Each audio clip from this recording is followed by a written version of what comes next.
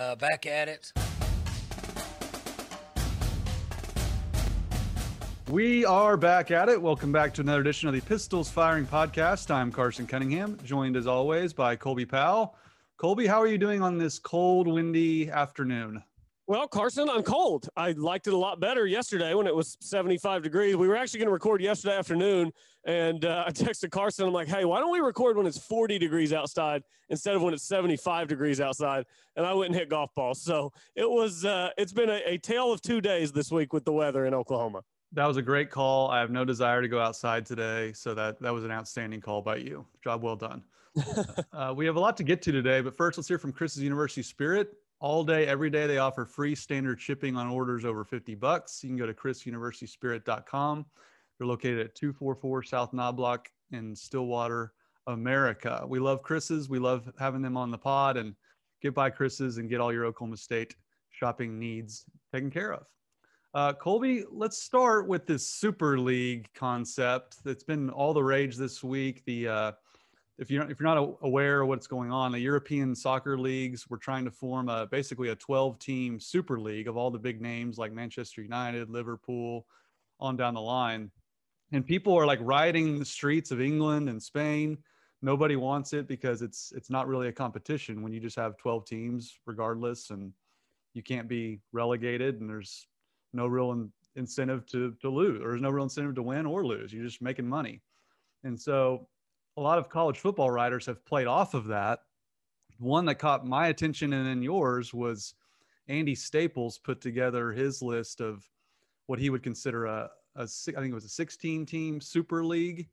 I'm trying to pull up the tweet here, but there was obvious names in there. It was 15 because that's what the proposed Super League for. I guess they're not technically calling it the European Super League, because I think they're leaving the door open to potentially add an American team, an Argentinian team, whatever in the future. But 15 is the team proposal with what's happening with soccer. Okay, yeah. So he had 15 football programs, and a lot of names you would expect: Alabama, Auburn, it's iffy for me, Clemson, Florida, Georgia, LSU, Michigan, Nebraska, Notre Dame, Ohio State, Oklahoma, Oregon, Penn State, Texas, and USC.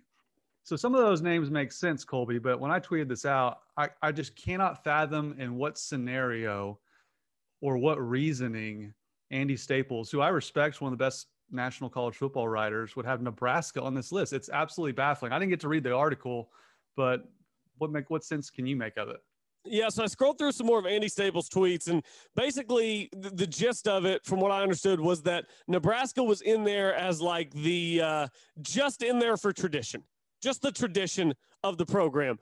And I'm like, okay, I guess I can kind of get that. Look, Carson, I was born in 1992, so Nebraska's tradition to me is not even a distant memory. It's so long ago that it's not even a part of my life. And more people, more and more young people who are getting into college sports and college football, the kids that Nebraska is trying to recruit nowadays have no idea that Nebraska used to be a powerhouse. Nebraska is totally irrelevant in the landscape of college football in 2021. I don't mean they're down a little bit. I don't mean they're slumping.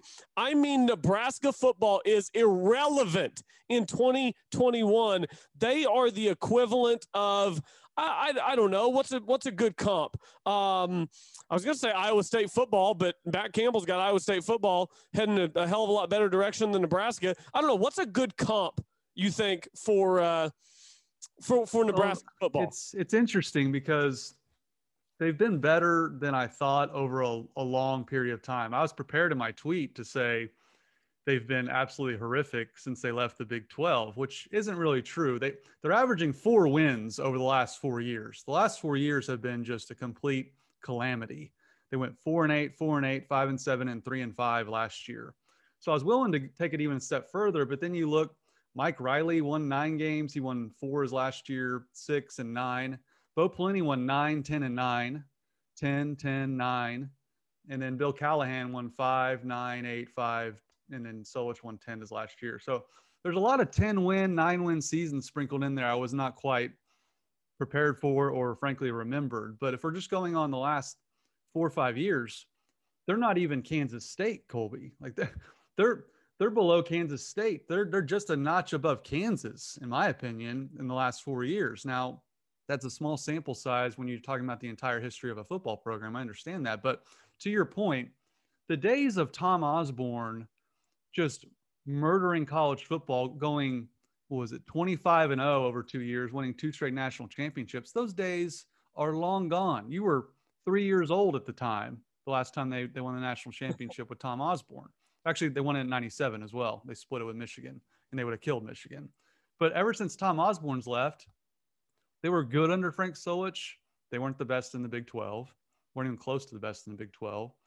Bill Callahan started the slow, precipitous dive. Bo Pelini did way better than I remembered. 9, 10, 10, 9, 10, 9, and they fired him. Yeah, and they canned him because it wasn't good enough, because Nebraska still has this, I don't know, they still think that it's 1997, Carson. I don't know. They still think that they're relevant.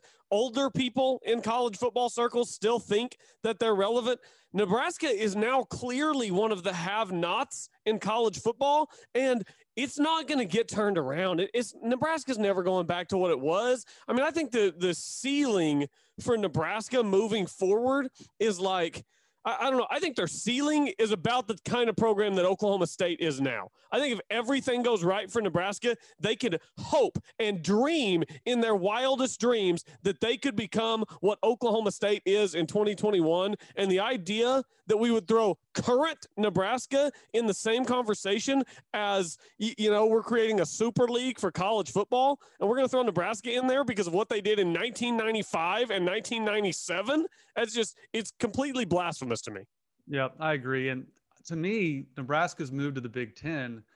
To me now, they're basically Minnesota in that they're up north. They don't really have a great recruiting base in state. They don't really have a great recruiting base amongst their Big Ten contemporaries. Obviously, PJ Flex turned Minnesota around, but prior to him, they're basically a 3 to 5 win team over the course of their entire history. So that's what Nebraska is now. They're basically Minnesota. And I think the dream for them was to dethrone Wisconsin in the Big Ten. They wanted to be Wisconsin, going to the Rose Bowl every year and going, winning 10, 11, 12 games a year. Well, they're so far away from that. And Wisconsin has a entrenched recruiting base up there, and they're just not. They're just completely lost in the Big Ten. So I don't understand how you can put them in because of tradition, and then he puts in Oregon, who has virtually no tradition past the last decade. And doesn't make any sense. And has no national championships in Oregon. Yeah, Nebraska needs to be more worried about dethroning Indiana than they do Wisconsin. Nebraska makes Oklahoma State look like Oklahoma. Oklahoma. Is this fair? Nebraska is as close to Oklahoma State as Oklahoma State is to like Clemson and Alabama. Yeah, I would say that. Yeah. Because I mean, just go back to the last time. What year was that? When Mike Gundy, early in his tenure, this was the Zach Robinson, Kendall Hunter, Dantrell Savage team, went up to Nebraska and just beat them by like 40. It wasn't even the difference in athletes even back then, this was over a decade ago, was just night and day. I mean, it's crazy. So I don't know. That was a weird deal. And the Super League won't happen in college football. Although you could also argue, Colby, it kind of already exists with the college football playoff. I mean, Oklahoma State has to go undefeated just to even get into the playoff, essentially.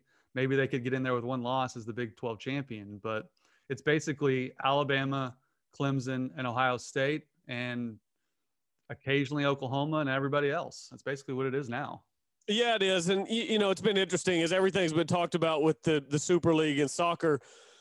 There's been this conversation about the Americanizing of soccer, because that's essentially what this would be. It would turn European soccer, and it would turn Man United, Man City, Arsenal, Real Madrid, whoever else over there. It would turn it into basically the NBA. There'd be no relegation.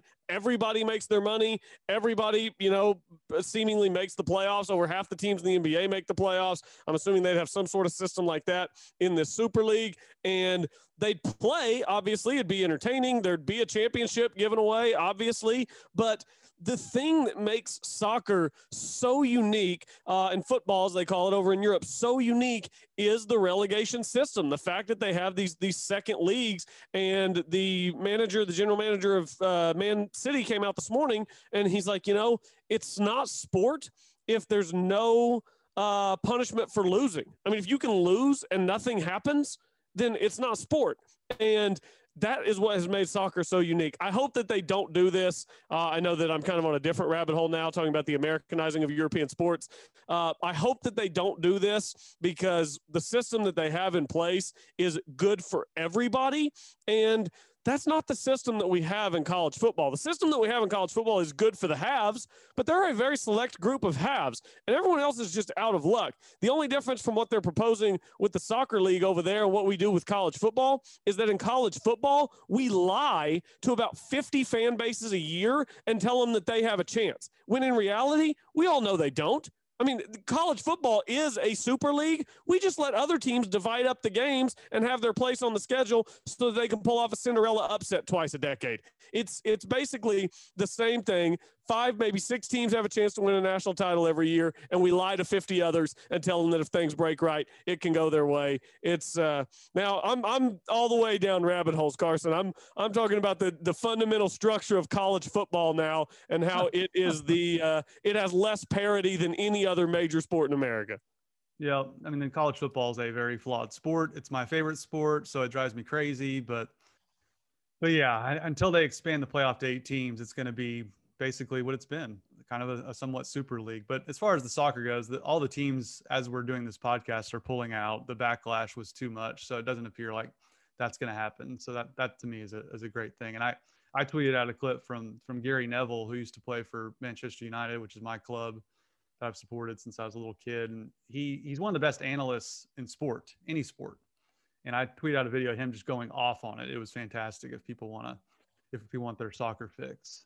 Colby, we taped a podcast earlier, was it last week, where OSU got a commitment literally like 10 minutes afterwards. So we haven't talked about Woody Newton transferring to Oklahoma State from Syracuse.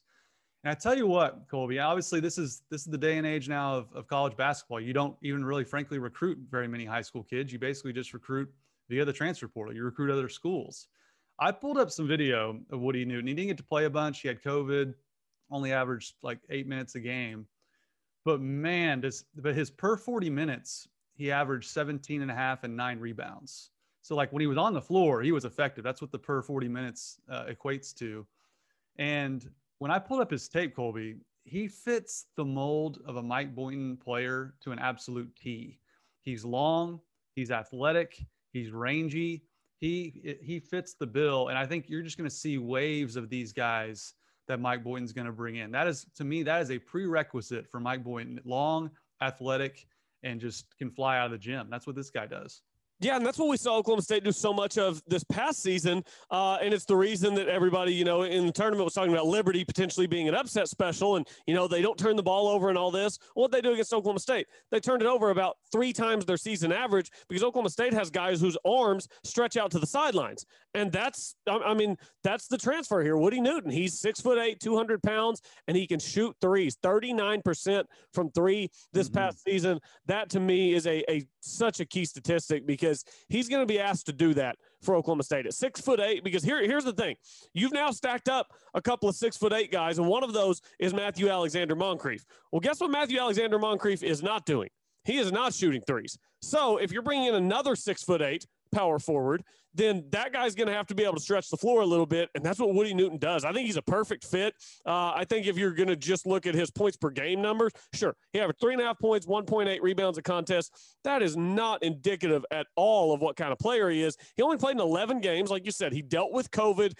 He averaged just a shade under 8 minutes per game for Syracuse and averaged those numbers. So he was barely getting on the floor for what was a pretty decent Syracuse team that we saw win a couple of tournament games. So, yeah, I think Woody Newton is the perfect fit for a Mike Boynton system, and I think he's the first in what will end up being a few dominoes to fall over the next couple of weeks.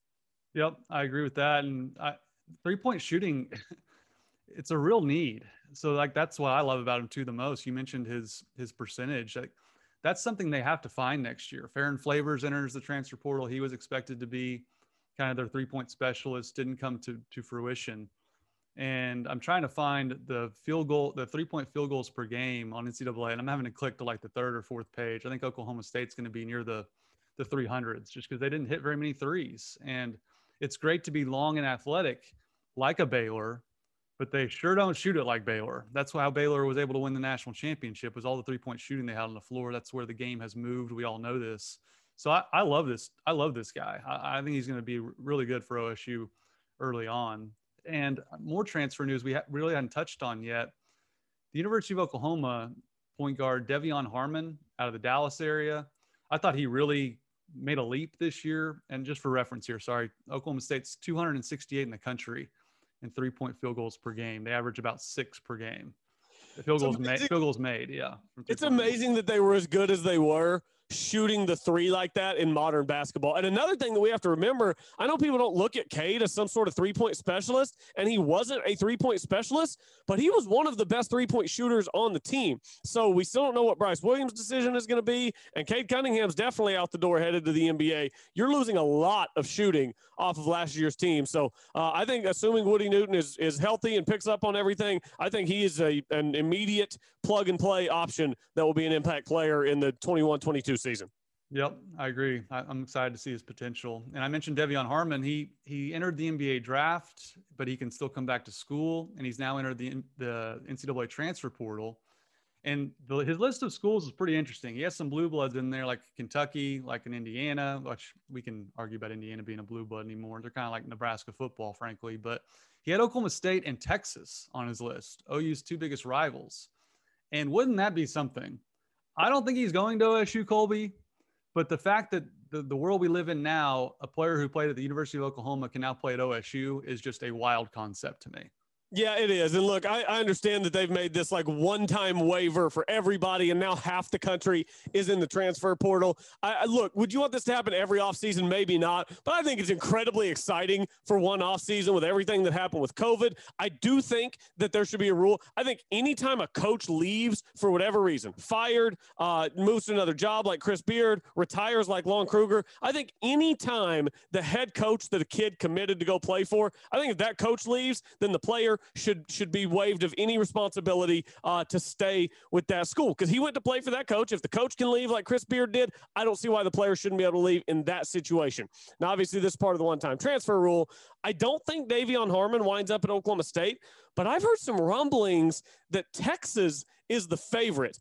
And I'm telling you, Carson, when I say that I cannot wait to get on Twitter when it is announced that Devion Harmon is going to a rival of Oklahoma, he has to go to Oklahoma State or Texas for me, because I just need to spend like 3 hours on Twitter just listening and reading OU fans just complain and moan about him going to a rival. And I'm sure there'll be Kevin Durant comparisons and this, that, and the other. It is going to be phenomenal offseason content for everyone who's in our business of covering local and regional sports here in the state of Oklahoma. Yeah, that would be just absolutely insane. And I think you're right. I think Texas is the leader, because one of the articles that came out from 247 Sports was he spoke very glowingly about Chris Beard winning a national championship at Texas. So that appears to be the place to beat. And so Porter Moser at OU's gotten some nice transfers. He's got the two lumberjacks from Eastern Washington that almost beat Kansas in the NCAA tournament. But OU is going to look like a completely different team next year, but it'll be interesting to see where Devion Harmon ends up, if not at Oklahoma State or Texas. So that was an interesting news item we had from the transfer portal. What else do we need to get in? How about Brady Manick? You talked about them having a totally different roster. Brady Manick's heading to North Carolina. Yeah, I mean, on the surface, I think a lot of people will say, well, why is he going to North Carolina? He's not good enough to play there. But what Brady Manick is he fits virtually every team in the country, because he's a stretch four that can shoot threes. I think every team would like someone like that. So he'll probably come off the bench. And I just think it's a cool deal for a kid from Hera to get to wear the North Carolina uniform like that. That's pretty iconic. And I know North Carolina hasn't been as good lately, but that to me is something that I would find hard to turn down if I was him. Yeah, I would too. North Carolina is obviously just one of the Goliaths in college basketball, has been for a long time and continues to be. I hope Hubert Brown does a good job there. He seems to me like a really easy guy to root for. So, yeah, I'm happy for Brady Manek. I remember, was it his junior or senior year, I did play-by-play of the 4A state tournament out at Deer Creek High School, and Harrow was playing, and Brady Manek was out there, his brother Kellen Manek. They were kind of the two-headed monster for Harris. So it's cool to see him at North Carolina now. What were you wanting to go to next? Because I've got some Chris Sims audio I want to play ahead of the NFL draft. You want to dive into that? Yeah, let's dive into that. The OSU spring game's coming up on Saturday, so we'll talk some football. But let's hear your Chris Sims. I'll answer that for Chris, as Mac Brown used to say. Let's hear from Chris Sims. Yeah, so this is talking about Tevin Jenkins. He's, NFL drafts next week. Tevin Jenkins is projected first-round pick. And this is Chris Sims going into, maybe some of the imperfections of Tevin Jenkins as Chris Sims sees it.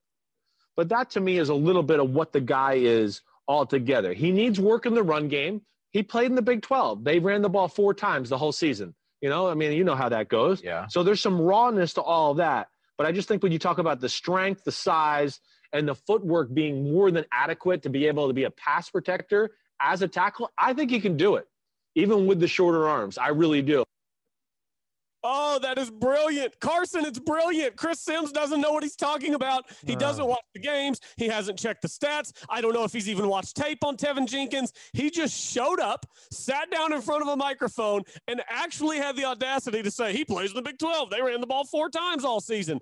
Carson, Oklahoma State ran the ball more times than Alabama last year. Alabama played 2 more games, and Oklahoma State has more passing attempts than rushing attempts only once in the last 5 seasons. That year was 2017 when they had 503 passes to 495 rushes. That comes from Adam Lunt on Twitter, who does a great job providing context with Oklahoma State football statistics and stuff. It's just amazing to me that Chris Sims would go on air and say what he said. It just shows such a lack of preparation to go on and discuss NFL draft prospects. He's been talking out of the side of his mouth for a while now. Didn't he have some other controversial take on a draft pick too, like a couple weeks ago? I feel like he did. I don't understand why he's on Football Night in America on NBC. Maybe it's because of his dad. I don't know. I've never understood that. So clearly he doesn't, much like many analysts. We talk about this a lot in college football season. They don't watch the Big 12. So they just stick to these narratives that are from literally about 12 years ago about how it's just a pass happy. Everyone's running the Texas Tech offense. In the last 5-6 years, it's totally flipped. I mean, you mentioned, can you read that stat for me one more time? Did you just say that Oklahoma State ran the ball more than Bama? Had more rushing attempts than Alabama. And Carson, Alabama played 2 more games than Oklahoma State did. Oklahoma State still had more rushing attempts.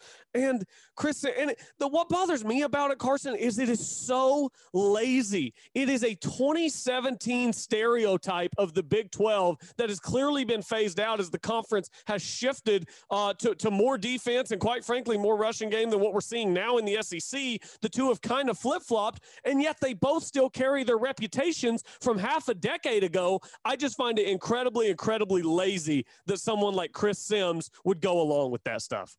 It reminds me of Jim Mora saying they don't tackle. They don't tackle in the Big 12. It's like, well, you haven't been paying attention. Like the defenses have caught up to the offenses lately in the Big 12. It's just, you're right. Like it's a complete irresponsibility to show up and not be prepared. And that's all I really ask from analysts. And it's clear when someone's calling a game, they haven't watched the film. It's clear when analysts like him speak about a player like Tevin Jenkins and say they ran the ball 4 times in the Big 12. Like it's completely irresponsible. But for me, Colby, all those numbers, in my opinion, back up what I've been trying to say for years. Mike Gundy has this gunslinger spread offense reputation. He's really more like Pat Jones than he is Mike Leach. I mean, he likes to run the football more than he likes to throw it. Some of that in the last 4 years, having inexperienced quarterbacks, we can all admit that. But that's who Mike is. He wants to run the football, establish the run way more than he does want to spread it out and throw it all over the yard. Yeah, and that's something that Oklahoma State fans have even gotten frustrated with over the years is the fact that it seems like Oklahoma State very often, how often do we say, Carson, run, pass, punt, run, pass, punt? I mean, that's become kind of a little slogan with Oklahoma State fans, run, pass, punt. It's like, okay, I just did the math in my head. That's 2 out of 3. You ran it 2 out of 3 in a run, pass, punt situation.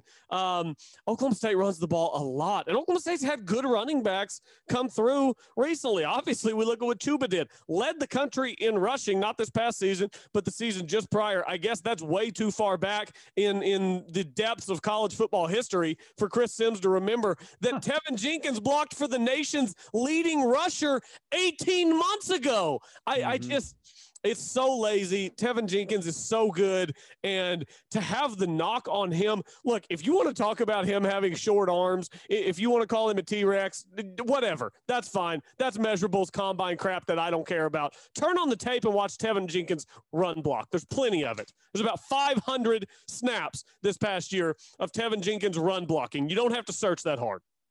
Well, and you think if he can't run block, he's going in the top 20 picks of the NFL draft. Like, think of how good of a football player you have to be, Colby, to be taken in the top 20, let alone as an offensive lineman. Like that's the elite of the absolute elite. So if you're talking about his arm length, you're just not paying attention because he's clearly going to go in the top 20 to 22. So no, I'm with you. That's frustrating. And you mentioned Chuba.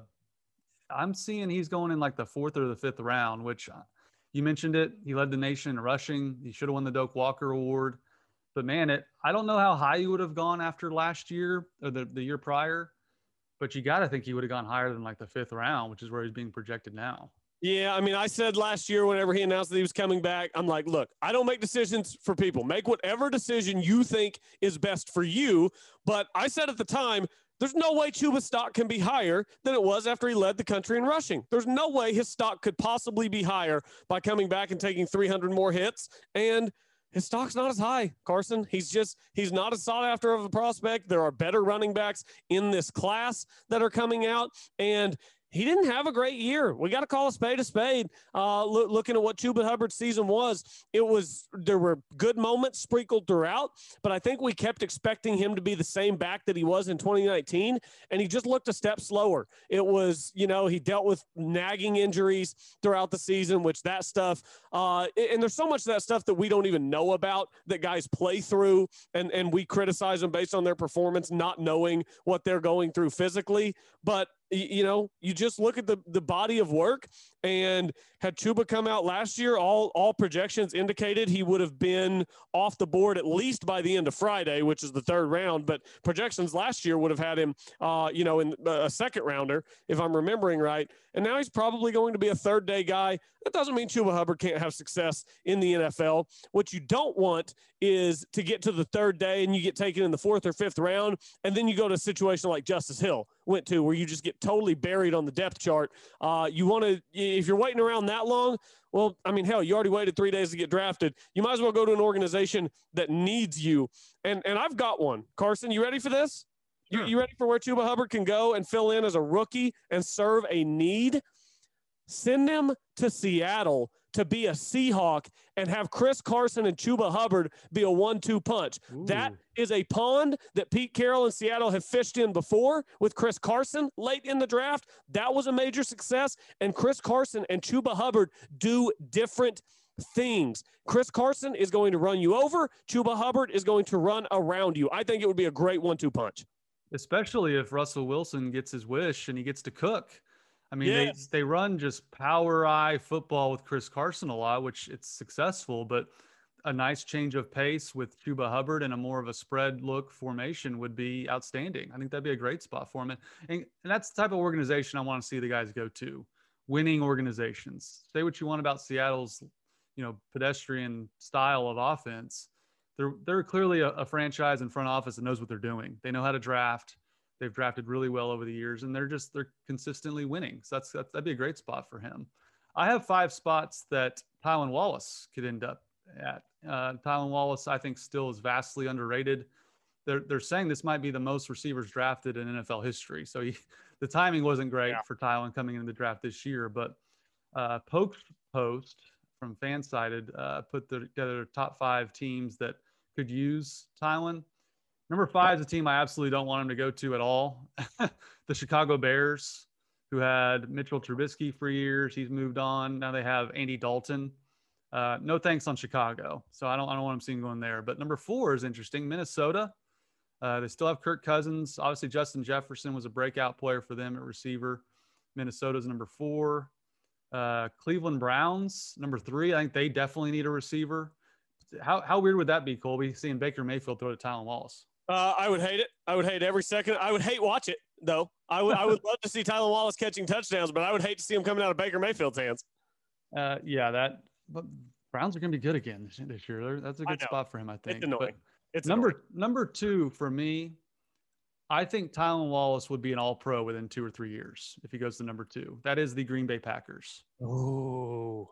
Obviously, we know he plays quarterback for Green Bay. Devontae Adams eats up a ton of targets. But past Devontae Adams, they have very little at receiver. Allen Lazard has played well for them, an undrafted guy at Iowa State who we watched here in Big 12 play. But that's a place you're kind of talking about, Colby, where they're not just loaded at the position. And Tylan, I think, would step in right away and be the number 2 option there. Yeah, behind Devontae Adams, Green Bay at receiver, it's really like showing up to potluck on church on a Sunday afternoon. You never know who's going to bring what. You just don't. You show up, and whatever's there, that's what you get. That's what Aaron Rodgers deals with past Devontae Adams. Allen Lazard, at times, is really good. At times, he disappears. Same with Equinemius St. Brown. Same with Marquez Valdez-Scantling running down the middle. I mean, those guys have had moments as Green Bay Packers, but you can't rely on them Sunday in and Sunday out. And I think Tylan would be a guy that you could. So I like that. Give me the last one, and then I'm just going to really quickly rapid fire and rank the 5 that you gave me 1 to 5.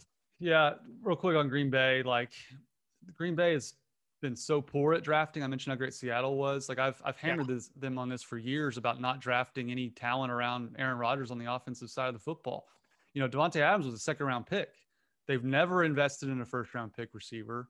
And the one time they dipped into the 2nd round, they got an all-pro. So if they were able to get Tylan in the 2nd, maybe even 3rd, I think that'd be huge. And this number 1 team is the Baltimore Ravens.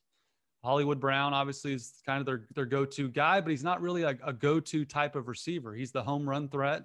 Mark Andrews has really been their go-to receiver at tight end. They really need another receiver alongside Hollywood. I think this would be an outstanding place. Obviously, the Ravens, one of the best teams in the NFL. Yeah, so if I were going to rank those 5, 1 through 5, that'd be tough. I'd obviously go Packers number 1. That's easy. I think that's a perfect fit for Tylan Wallace, and he would just thrive in Green Bay. It might be the best pick, a place of all 32 teams if he were to go to the Packers. After that, I think the waters get really muddy. So Packers at 1, I think is clear. Bears at 5, I think is clear. We agree on both of those. I think Ravens, Browns, and Vikings. I'm going to put Vikings at 4 because they've already got Jefferson. They've already got – do they still have Tylan? Yeah, Thielen's still in Minnesota. Yeah. And I don't think Kirk Cousins is great. So I'll put them at 4. At 2 and 3, I could really put Cleveland and Baltimore in either order. Gosh, I'd love to know what the rest of those rosters are going to look like come September 1st with Odell, whether they're going to move him. Who else do they draft? So I think those 2 are interchangeable. What do you think, Baltimore or Cleveland? Which of those 2 is a better spot? I think Baltimore, just because there's just no depth at all there. Yeah, I think I'd be inclined to agree. They're just a better team. I think they're better than Cleveland, so I'd probably go with them. Although, you know, playing with Baker wouldn't be too bad in Cleveland as well, and Tylan could still get to wear an orange helmet. That'd be pretty cool. You know what I know? The team that I didn't have on the list that I think he should go to, I've been saying this on the podcast for months, is Kansas City. Besides Tyreek Hill, Sammy Watkins has finally moved on. I think he could step right in, a lot like Green Bay, where they have Devontae Adams. I think he could step in. He's more of a possession chain mover receiver than a Tyreek Hill is. So I think he could really thrive in Kansas City. Yeah, they do have kind of their possession receiver in Travis Kelce, but they don't have it actually at an outside receiver position. Sammy Watkins was that guy, their Super Bowl winning season 2 years ago, and then this past year he just dealt with injuries all year, and it never really worked. They've got Mecole Hardman, but he's more of a boom or bust option, whereas I think Tylan Wallace could be a lot more consistent. So, yeah, I probably like that fit, but Green Bay, to me, probably the best spot anywhere. Also, everywhere we're sending Tylan is cold, so I hope he can catch in the cold, because on the list, we've got Green Bay, Wisconsin, Baltimore, Maryland, Cleveland, Ohio, Minnesota, Minneapolis, Minnesota, and Chicago. We're not sending him anywhere warm. We're doing him no favors with the weather. No, I would not want to play in Green Bay very often, even with Aaron Rodgers. The hot take, maybe that's why guys drop passes in Green Bay, because it's 7 degrees outside. Maybe so. And two teams I think you should watch out for too in draft night is they have connections is the Dallas Cowboys. I know they're not in the market for a receiver necessarily, but Jerry just can't avoid taking guys from Oklahoma or Oklahoma State. He just Please can't. Don't put that on me. Please don't put that on me, Carson, for my Cowboys to draft another receiver. What about the Cardinals? Kyler Murray, Cliff Kingsbury knows all about Tylan Wallace. I think Kyler might vouch for him as well. Although they do have Hopkins, and didn't they sign someone? Well, they've got Christian Kirk. They did sign somebody. I can't remember who it was. It wasn't a mega name. It was a smaller name.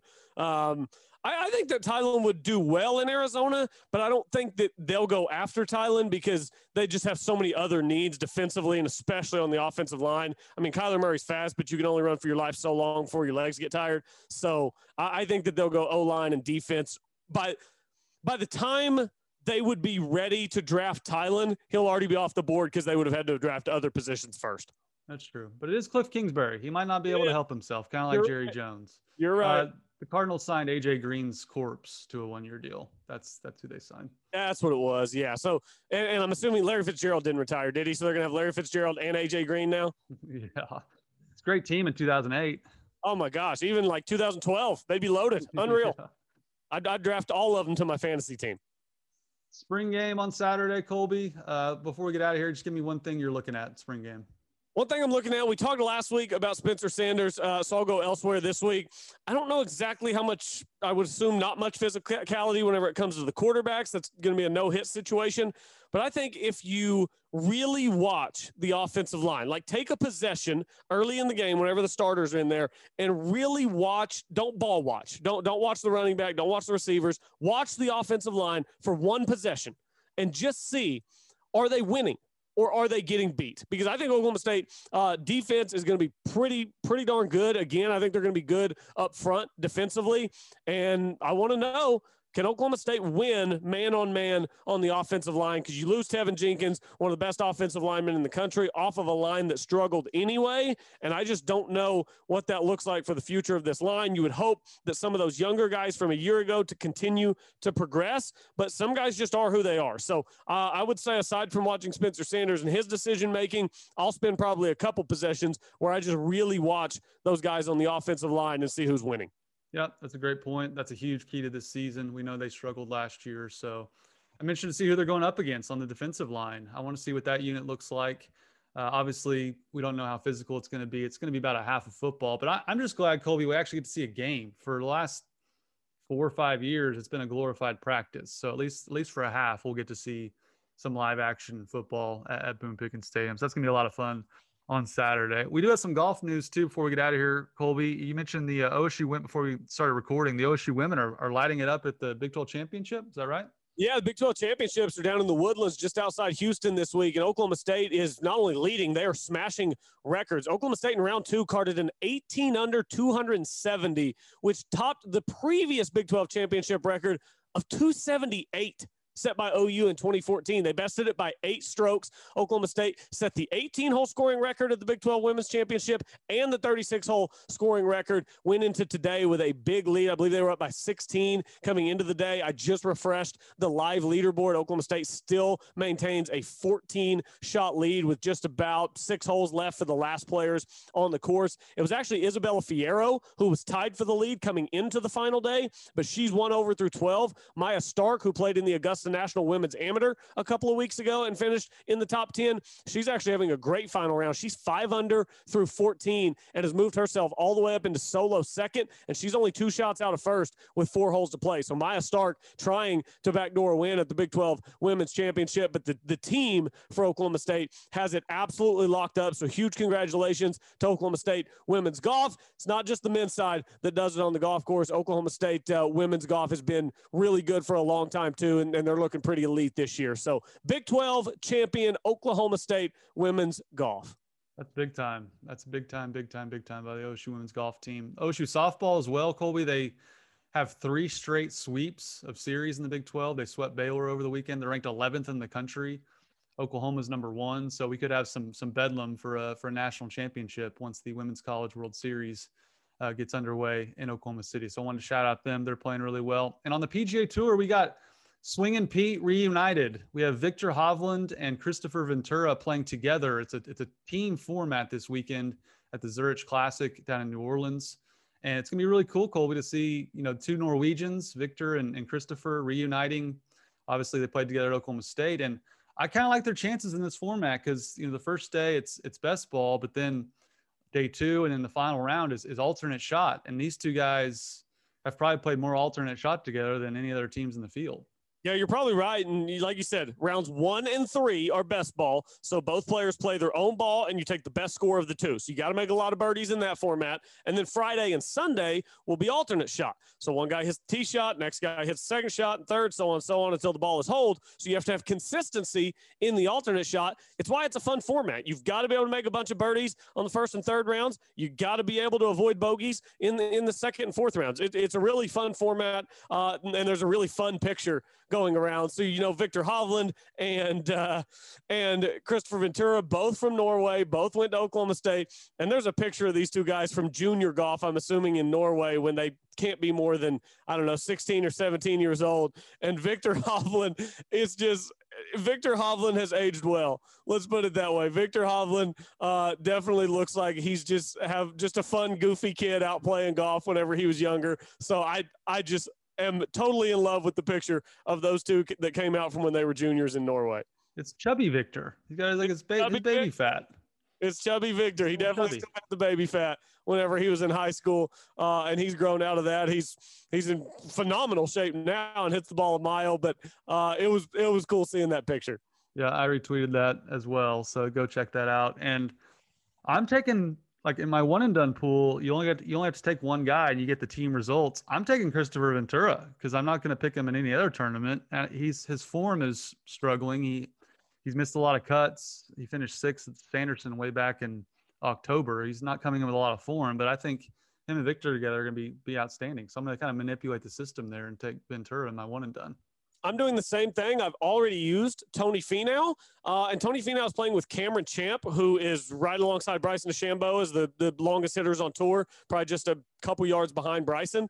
So I'm just going to load up on Finau and Champ by taking Cameron Champ and hope that they can just hit bombs on their way to victory. Who knows how it plays out? You know this, I know this. We've played in a bunch of team formats on the golf course. It's just – there's a term in team golf that golf people won't know. It's called ham and egg. Carson, you're familiar with the ham and egg. Mm-hmm. That means whenever you're playing a best ball, I might hook it out of bounds and make a triple on one hole, but if you birdie the same hole and you're my partner, we're ham and egging it. And then on the next hole, you might make double and I might make par to bail you out. That's ham and egging it. Whoever ham and eggs is going to win. It's what's fun about team golf. It's what's infuriating about team golf, but it's fun for them to do once a year down in New Orleans. Yeah, I like it. I like to mix things up because we get enough 72-hole stroke play events. I like to change it up for at least a weekend. So one last note, Braylon Presley announcing his commitment tomorrow. So hopefully that's good news for Oklahoma State. Hopefully he'll go play with his brother up in Stillwater. I haven't really heard where he's leaning. I would think OSU would be probably the leader, but we'll have to wait and see where he commits to. Yeah, if they get both those guys on campus, then I will just be so immensely disappointed in the coaching staff if at some point they don't run a trick play wide receiver pass from Presley to Presley. That has to happen at some point if he winds up in Stillwater. So fingers crossed that he puts on an orange hat tomorrow, or he'll probably release some Twitter video. Hopefully it winds up Oklahoma State at the end. He's not even committed to OSU yet, and you're already hammering the coaching staff for how he's utilized. I know. Give him the ball. Let him work. Use your talent. All right, Colby, that'll do it for today. We'll get back with you later this week. Yep, good stuff. Big weekend. Saturday, you all can go out to the spring game, and OSU hosts Texas this weekend in a big baseball series. Oklahoma State needs to bounce back from a poor weekend at TCU. Everybody have a great weekend. Enjoy Stillwater. Go Pokes.